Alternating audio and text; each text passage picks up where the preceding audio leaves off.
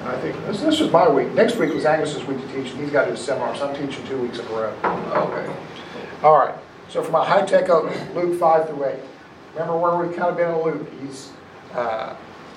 Luke's telling the story of Jesus as the universal Messiah. All right. One day Jesus was standing by the lake of Gennesaret, which is also known as the Sea of Galilee. It's one of those places that has multiple names. So he's not gone somewhere new here. And people were standing around and listening to the word. He saw at the water's edge 2 boats left there by the fishermen who were washing their nets. So we know this is generally speaking in the morning, because they tend to fish late night, early morning-ish, because that's where the fish come to the surface in the Lake of Galilee.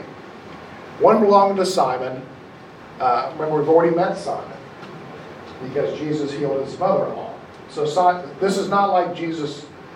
When I was younger, I thought Jesus just walked up to these guys and they automatically said, "Oh yeah, sure." Jesus knows Simon, Simon knows Jesus. So this is not like, "Oh, surprise." Oh, Jesus shows up. Okay. Yeah, can I borrow your boat? Yes. And go out to the deep water. And so basically he sat down and taught the people from the boat. Also, around Lake Galilee, very typical way to do it, because you can get out there and people on the shore and they can hear you. And then you have the miracle here. We've not caught anything. And again, it's he's taught all day, so now it's kind of the afternoon, which is not when you catch fish.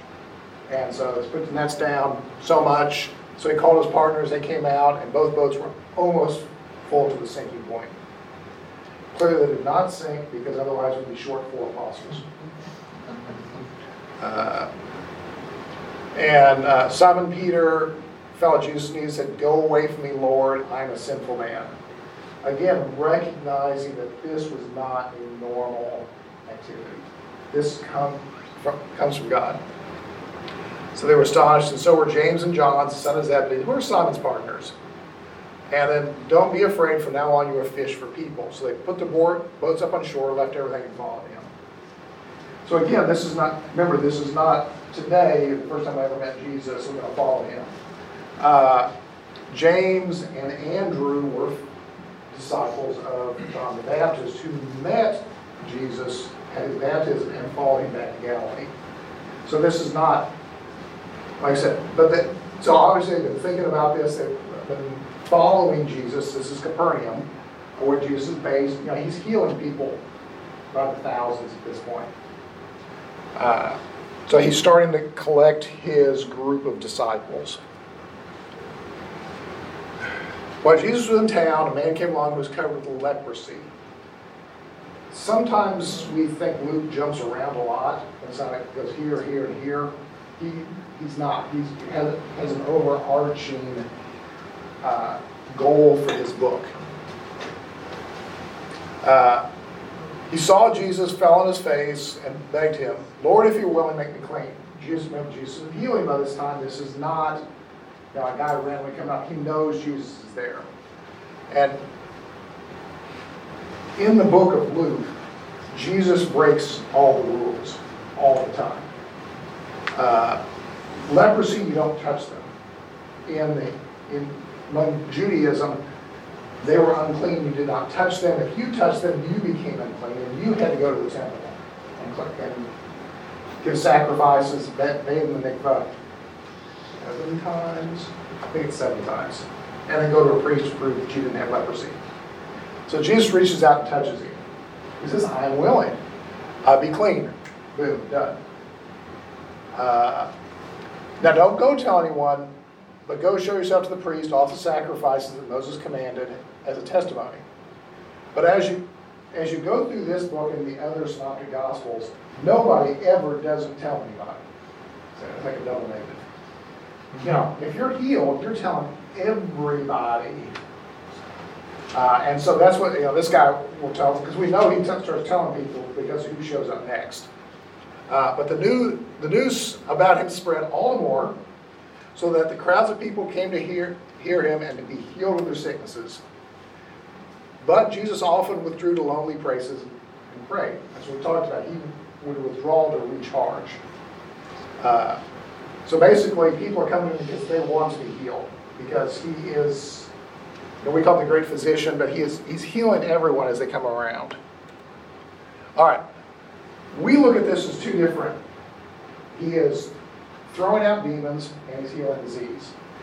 To the people of the first century, he's doing the same thing every time. Because I can tell you, as I go around the world doing healthcare, this is still widely followed today. Spirit theory of disease. All disease comes from evil spirits. Some spirits are more powerful than the others. Water spirits are very powerful. And so to the people of the first century, Jesus, no matter what he's doing, he's casting out demons. When he's healing people, he's just merely casting out the sickness demon. When he's casting out the demons who speak, we're going to get to the man in Gennesaret here in a minute. His demons are demons. They're just showing Jesus' power over demons. I mean, in Africa, in October when we were there, we had a boy who had some burns on his buttocks.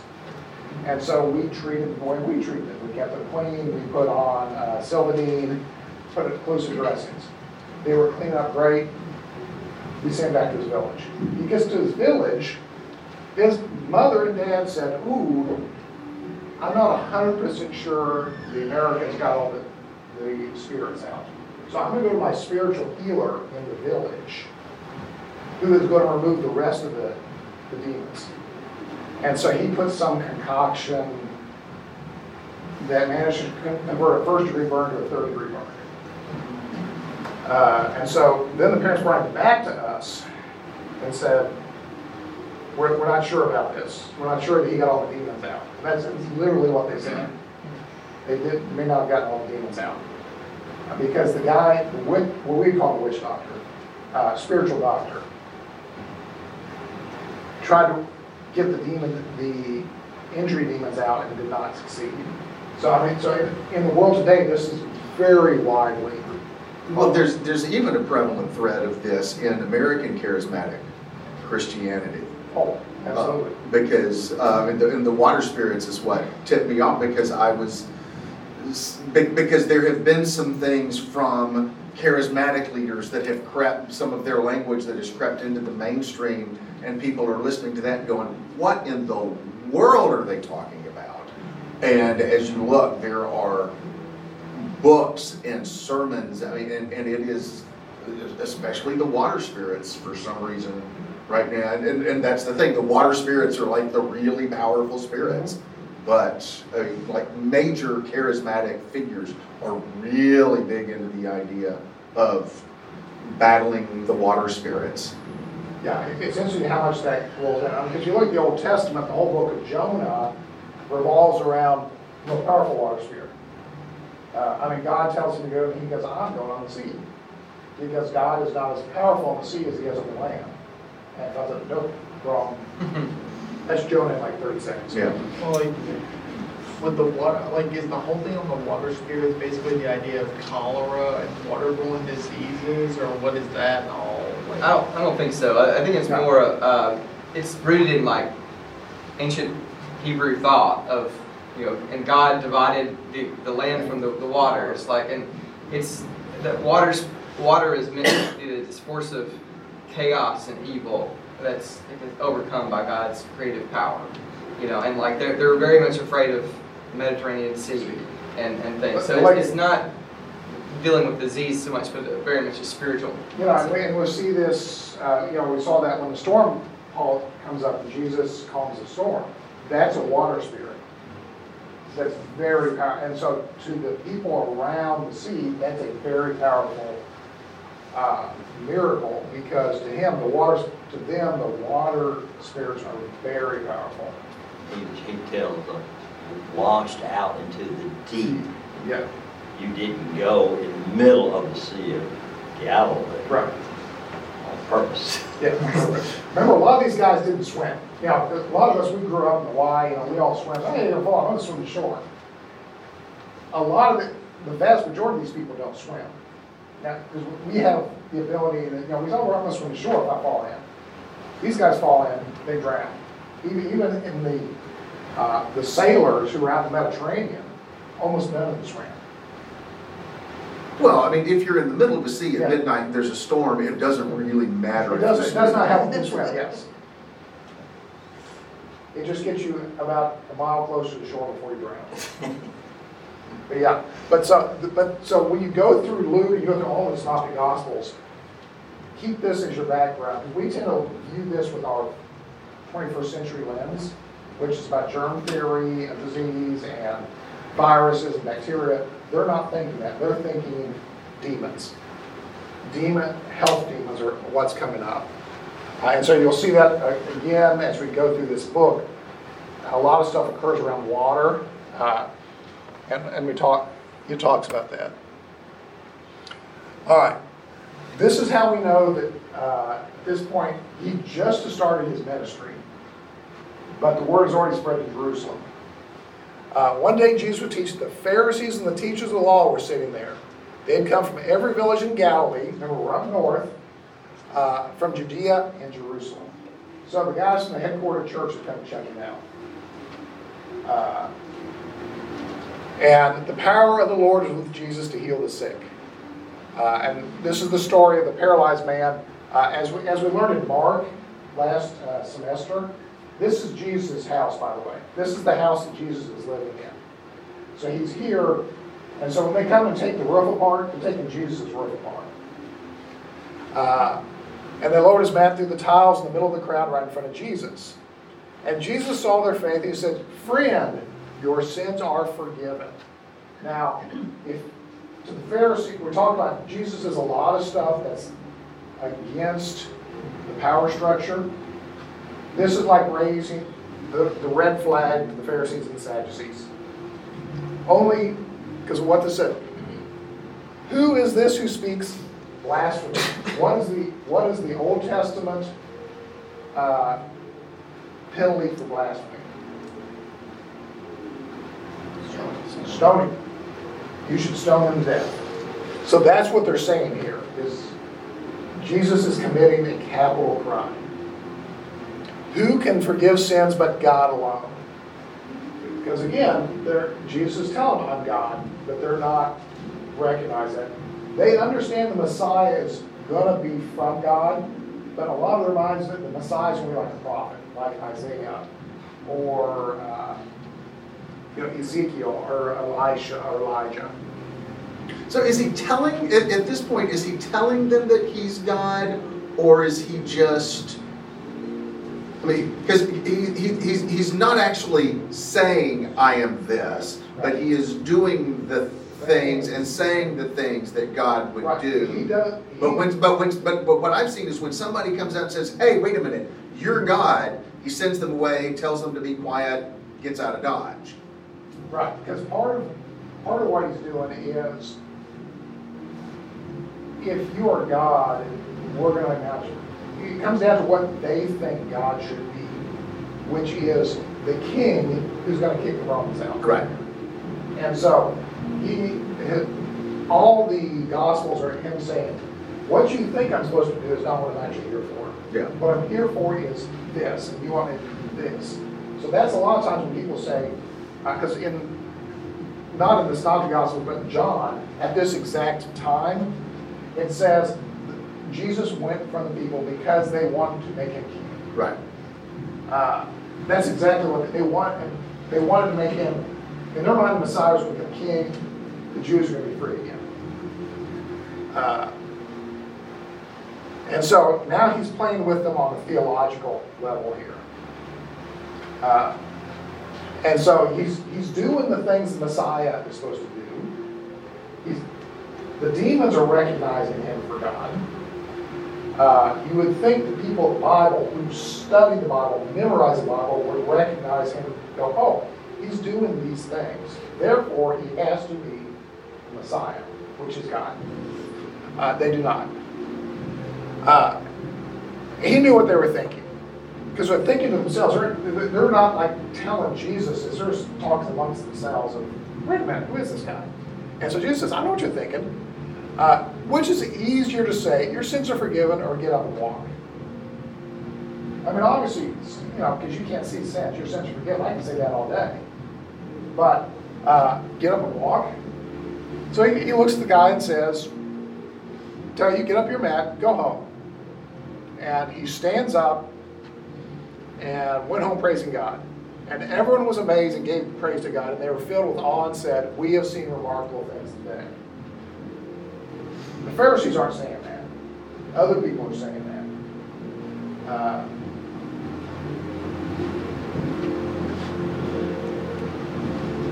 And then, again, Jesus started to collect his people. We talk about the fact that when in Luke, you see him go to the underclass first. And Jesus went out and saw a tax collector by the name of Levi sitting in his tax booth. Follow me. And Levi got up, left everything, and followed him. Remember, he's in Capernaum, which is the border between Agrippa and Philip. That's where you collected taxes. When you cross the borders, you had to pay taxes. If you go to that area, the main road from Damascus all the way to right there, it'd be Capernaum, but they'd have like a few steps away would be the road, and they'd have a tax booth there. Catch him with it. That's right. So it's all about the roads. You're paying taxes. So this Levi is also the Matthew who writes the book Matthew. And then Levi had a great banquet for Jesus at his house. A large crowd of tax collectors and others were eating with him. Again, this is like, for the Pharisees, that's on penalty flags here. Because A, he's consorting with sinners. Worse sinners than the Romans were the Jews who worked for the Romans. That's Levi, that's Matthew. And all the others are with him. And he says, why do you eat and drink with tax collectors and sinners?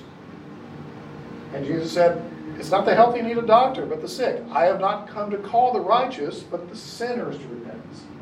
This again, this is a restatement of Jesus' mission on earth. Is that, if you're righteous, you know God, you're doing what God says, you don't need to know me because you already know me. Because I am God and God is me. So we're starting to see the schism between the mainline power, the Pharisees and the Sadducees, and Jesus at this point. They initially think he's one of them, and now he's starting to peel off. He's putting distance between himself and them by saying, this is what I'm here for. This is a table scene in Luke also. Right.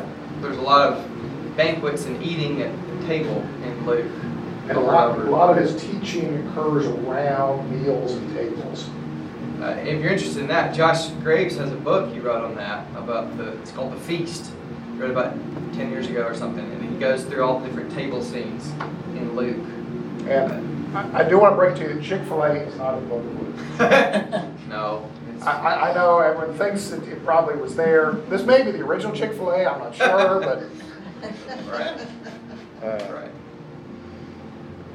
Because we also know this could be a Sunday. I don't know. It's not a Saturday. It could be Sunday. So it's not Chick-fil-A. And then they said to him, the Pharisees they're not happy with him. John's disciples also fast and pray. And so the disciples of the Pharisees. But yours go on eating and drinking. There's only 2 mandatory fasts in the Jewish religion in the Old Testament. By this time, however, the Pharisees they pile different laws on in order to keep you from accidentally breaking law. So by this time, the Pharisees are fasting every Monday and Thursday, in addition to certain Saturdays and some Fridays, and so they have all these fasts that they've layered on people, and that's what they talk about. So remember, John's disciples are primarily they come from all works, but where he is preaching is the Essenes, and the Essenes and the Pharisees came out of the same background. So they have a lot of things in common. Among that are fasting and praying. And so John stops the Pharisees. There wouldn't be a large distance between a lot of their behavior. And Jesus then answers them, can you make friends with the bridegroom? Can you make the friends of the bridegroom fast while he is with them? But in time will come when the bridegroom was taken from them. In those days they will fast. Because you fasted when you were basically sorrowful for something. And so that's what Jesus is hinting at right here, that he's not going to be here forever. All the apostles at this point still think he's going to be king. Everyone thinks he's going to be king. And another parable. Luke has lots and lots of parables. It's the book of parables. No one tears a piece out of a new garment to patch the old. Otherwise, when they have torn the new garment and patching from the new will not match the old. Which makes sense. Except if you grew up like all of us, you had patches on your knees or your jeans when you wore them out. That's how you knew you had old jeans. No one pours new wine into old wineskins. The new wine will burst the skins. The wine will run out and the skins will be ruined. New wine must be poured into new wineskins. And no one after drinking the old wine wants the new, for they said the old is better. And these are actually rabbinical sayings of this time. So he's actually telling them what they say and what they already know.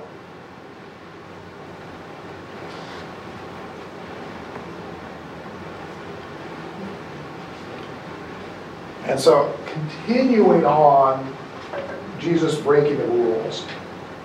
One Sabbath, they were going through the grain fields, and his disciples began to pick the heads of grain rather than their hands and eat the kernels. And some of the Pharisees asked, why are you doing what's unlawful on the Sabbath? Again, there are some simple rules. The Pharisees have layered rules upon rules upon rules on the Sabbath. And so Jesus always cuts right to the chase and pulls something out of the Old Testament that all the Pharisees would know. Because who's the greatest king of the Jews? David. So he immediately pulls David out. It says, have you never read what David did when his companions were hungry? Of course the Pharisees knew this. They know this story. They read this book all the time. So he's actually insulting them. That, wait a minute, don't you remember this? He went to if you remember the story, he goes into the tabernacle, he eats the consecrated bread, and he gave some to his companions and says, the Son of Man is Lord of the Sabbath. So who in the Pharisees is the Lord of the Sabbath? We're getting back to what Jesus starts hinting at here, that they should pick up. It's God. So Jesus is starting to pretty directly tell them, no, I am God. I'm healing sins. I'm healing everybody. I'm the Lord of the Sabbath.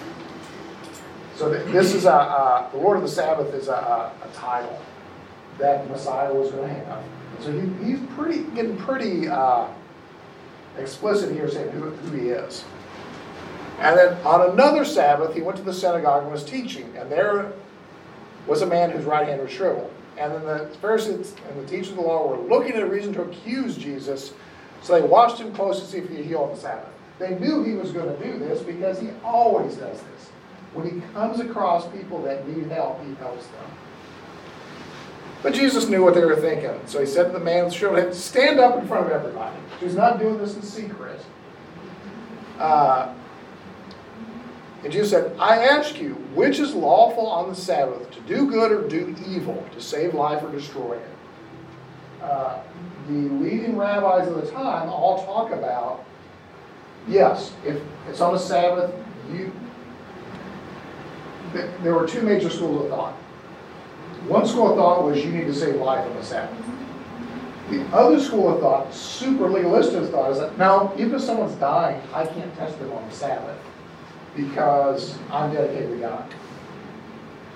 And so what Jesus is saying here is he's pushing them to make a choice of which one they're going to do. The most common is Gamaliel, who says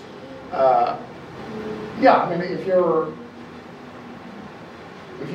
let your mule out or your sheep out to graze and it falls into a ditch, you're allowed to take it out of the ditch on the Sabbath. He writes about that. And so that's kind of the background of what Jesus is talking about here. And so, I mean, to us, it's clear, you do good.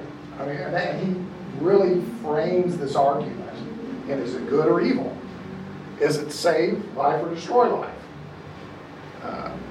Because all these guys, they get into these little side arguments about am I honoring God or dishonoring God? Is God more powerful than life? If God wants to save the life of this person who's dying, then God can do it because my job. This comes up when we get to the parable of the Good Samaritan. A lot of that is layered into that as well.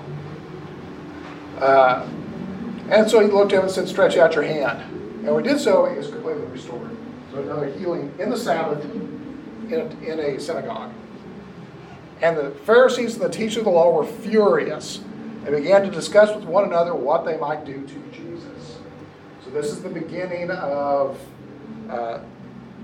the complete schism between the Pharisees and what Jesus is teaching. And one of those days he went to a mountainside to pray and spent the night praying to God. And the morning came, he called the disciples and chose 12 of them, which is designated as the apostles. Simon, which we know as Peter, Andrew, James, John, Philip, Bartholomew, Matthew, Thomas, James, again, another Simon, who's called the Zealot, Judas, the son of James, and Judas Iscariot, who became a traitor. Remember, this is written 30 years afterwards, so when Jesus called him, he was not Judas Iscariot, the traitor. He was just scared. Interesting enough, when you look at names and what these guys, Judas Iscariot, this Judas, is probably the only guy from the area of Judah. The rest of them are thought to be from Galilee.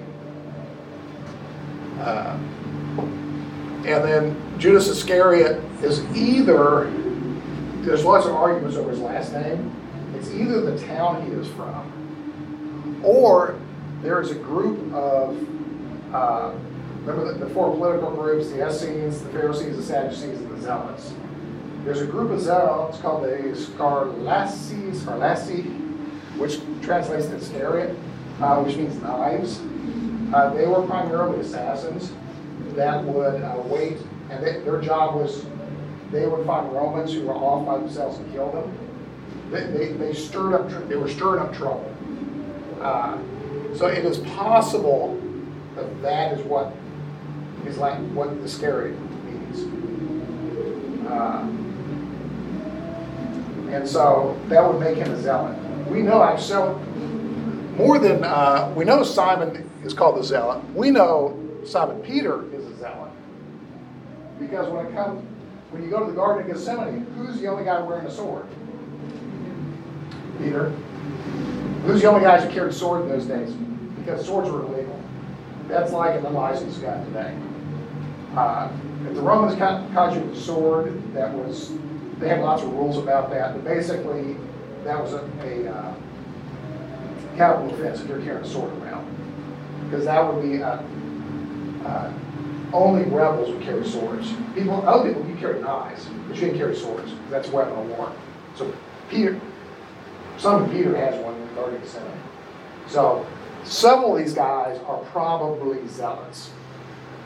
James and John, the sons of thunder. Another way to interpret that is they're zealots. So, and a lot of guys up in there's a lot of zealots around because they wanted Israel to be free again.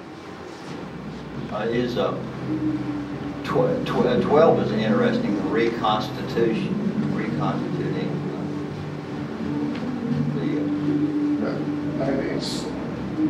It's to the Jews, it's the 12 tribes. 12 tribes. So he's speaking right to the Israelite, even though this is written to. But remember, at this point, yeah. Jesus is only talking. Well, he's mostly talking to the Israelites. He cures whoever comes up, and remember in the book of Luke, almost everything that he does to a Jew, he'll do to a Gentile. So you see this mirror throughout the whole thing. Do you think he chose, one reason he chose the disciples is because he knew they were planning to kill him? And I felt like he didn't want people to split his house.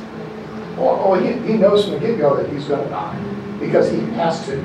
And so he's developing this cadre of leaders that are going to take the church on, or take the way on when he's gone. Because he knows he's going back to God. He knows he's going to die, he's going back to God. Because he tells them about it. They don't believe me, but he tells them about it multiple times. But The way it's written, they were going to go out and do something else, but then you get rid of it, and then in the next paragraphs, he chooses the... Well, yeah, this is Luke, because Luke knows what happens. He's telling the story after the fact. And so, yeah, he knows, because who actually ends up getting Jesus? The Pharisees and the Sadducees. And so he's telling the story, that story arc is headed that direction. Because that's the end of the book. This is Luke's version of the Sermon on the Mount coming up. Which are level plains. People from all over Judea, Jerusalem, the coastal regions, Tyre, Sidon, members, Tyre and Sidon are non-Jewish areas. So it tells you how much his fame spread. And these are like days walk from where he's at.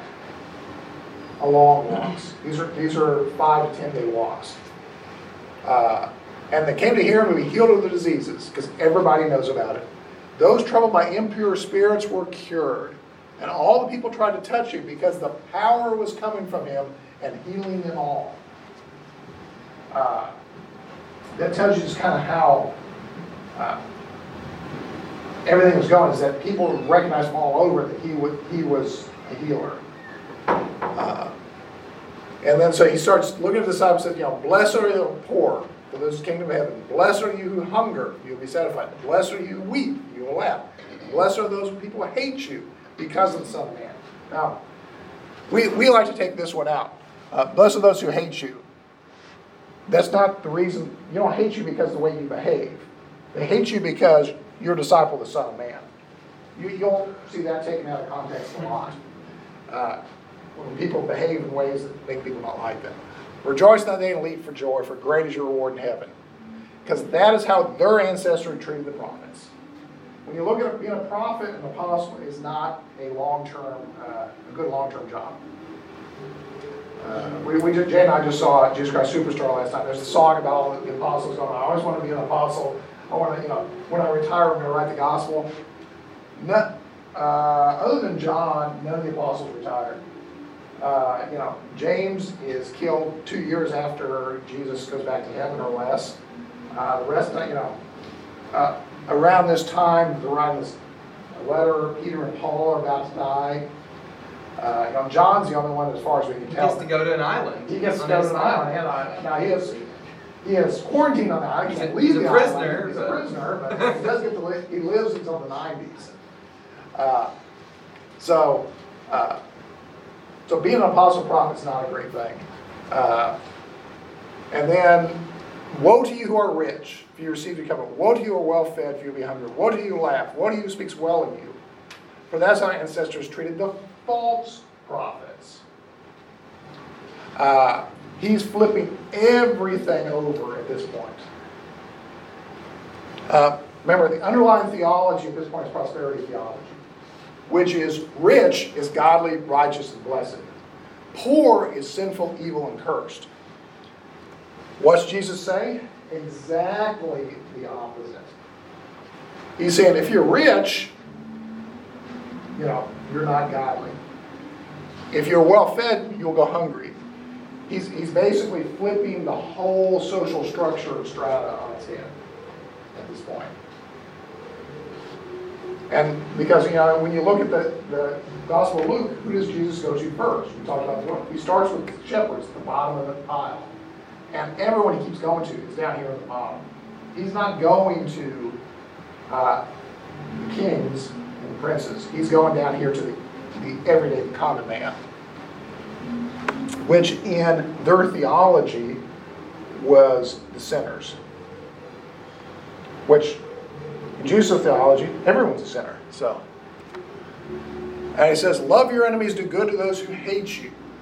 Bless those who curse and pray for mistreat you. If someone slaps them, he is going directly at the Romans here. Because in this period of time, the Romans could do stuff like,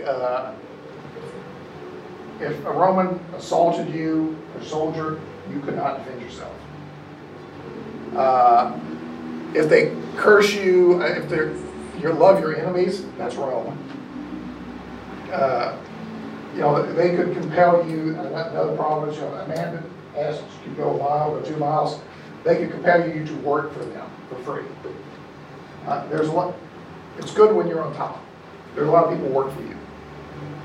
And then he talks about, if you love those who love you, what credit is it? Even sinners love those who love them. If you do good to those who good to you, what credit? Even sinners do that. If you lend for those you expect repayment, what credit is it? Because it's like you're not risking anything. God puts you down here to risk and to take care of people.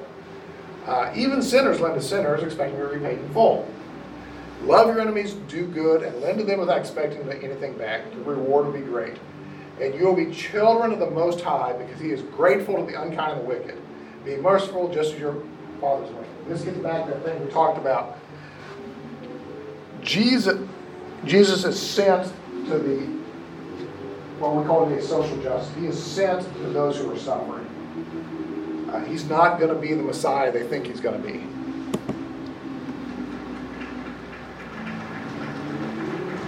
Forgive him, be forgiven, and give and be given to you. Can the blind lead the blind?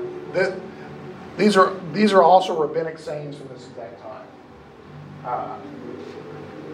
The student is not above the teacher, but everyone who is fully trained will be like their teacher. Obviously, the speck of sawdust in your brother's eye and the beam in your own. No good tree bears bad fruit, nor is bad fruit. Every tree is recognized its fruit. Do not pick figs.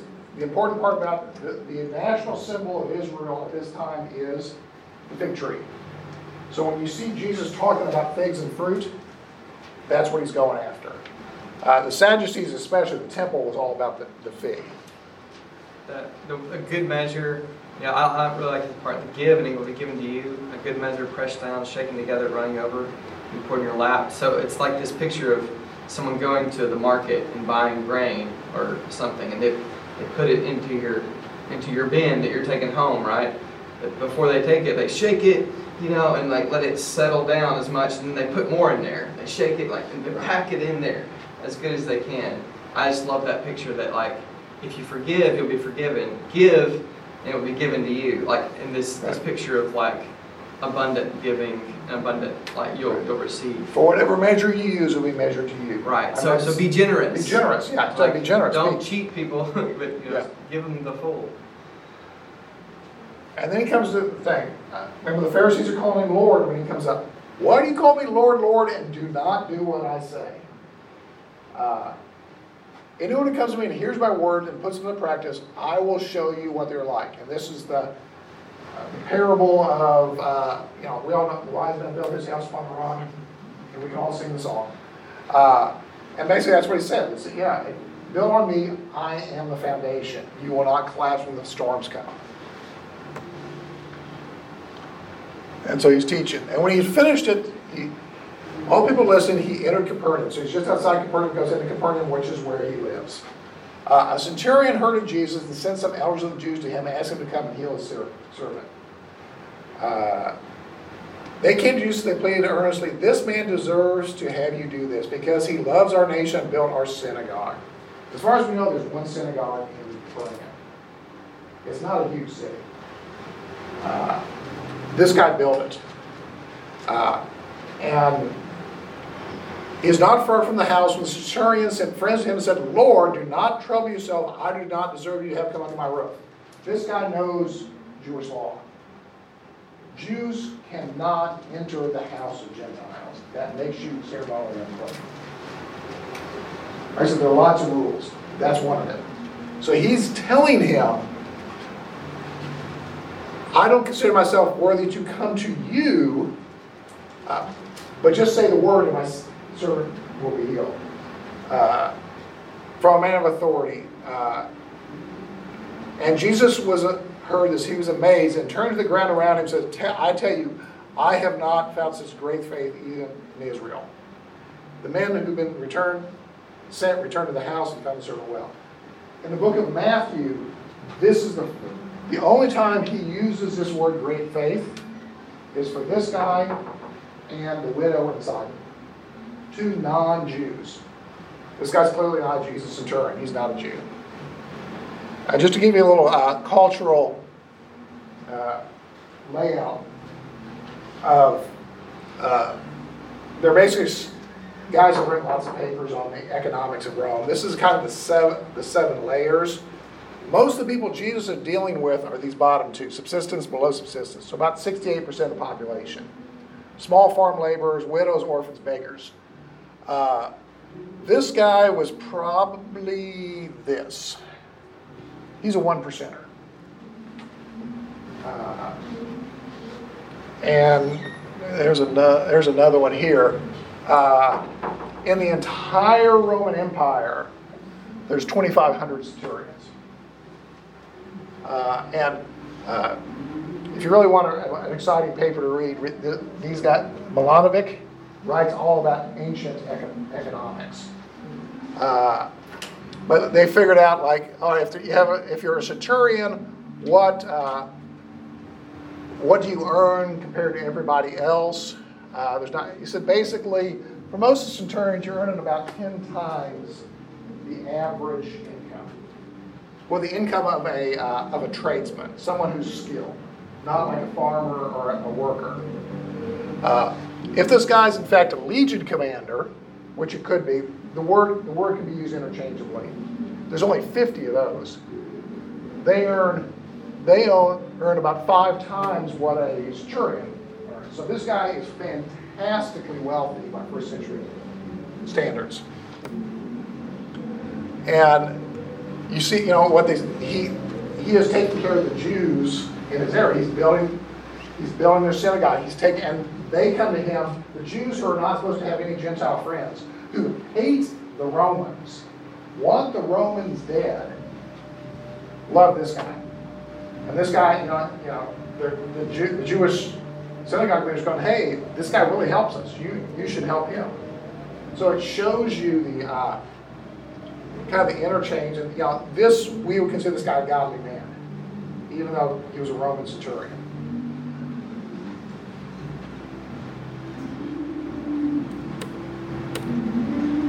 And then after that, he went to a town towards Dan. Dan is down towards Nazareth. There was a dead person being carried out, the only son of his mother, and she was a widow. Remember, who was the seventh level? So great subsistence widows. And he saw her and said, don't cry. And then, remember I said he's always breaking the rules as he's walking along. He touched the bier. Again, makes him ceremonially unclean. And says, young man, I say to you, get up. And the dead guy comes back to life, gets up, gets off the stretcher. And they were awed and praised God. A great prophet has appeared among us. God has come to help his people. And so more news has gone around through Judea and the surrounding country.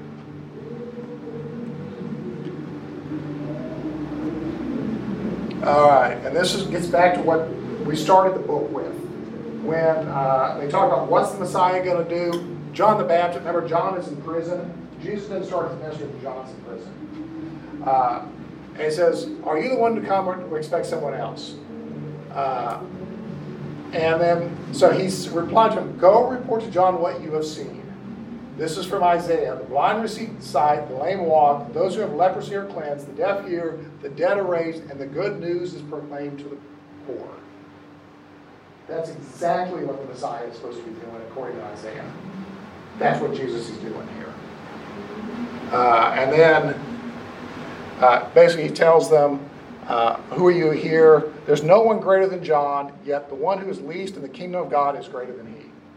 So basically telling you John was great, but everybody is going to be functionally the same in the kingdom of God because everyone's going to be blessed. And just to give you a little overview, Jesus is up here. Capernaum's up here. This is where he is. This is where John's in prison. down here. This is where Antipas, who's here, kept all his prisoners down here. Because when John was preaching, he's preaching in this area. This is a fortress that Herod Agrippa had. He kept all his prisoners down there. So it would not be strange for John is in prison. He's not going to get a lot of. He's hearing rumors and echoes. This is a 10-day good walk. So this is probably 12 days to there. So John's a long way away. So it's not like he's losing faith as much as he's just saying, tell me the truth. Is this what you're doing?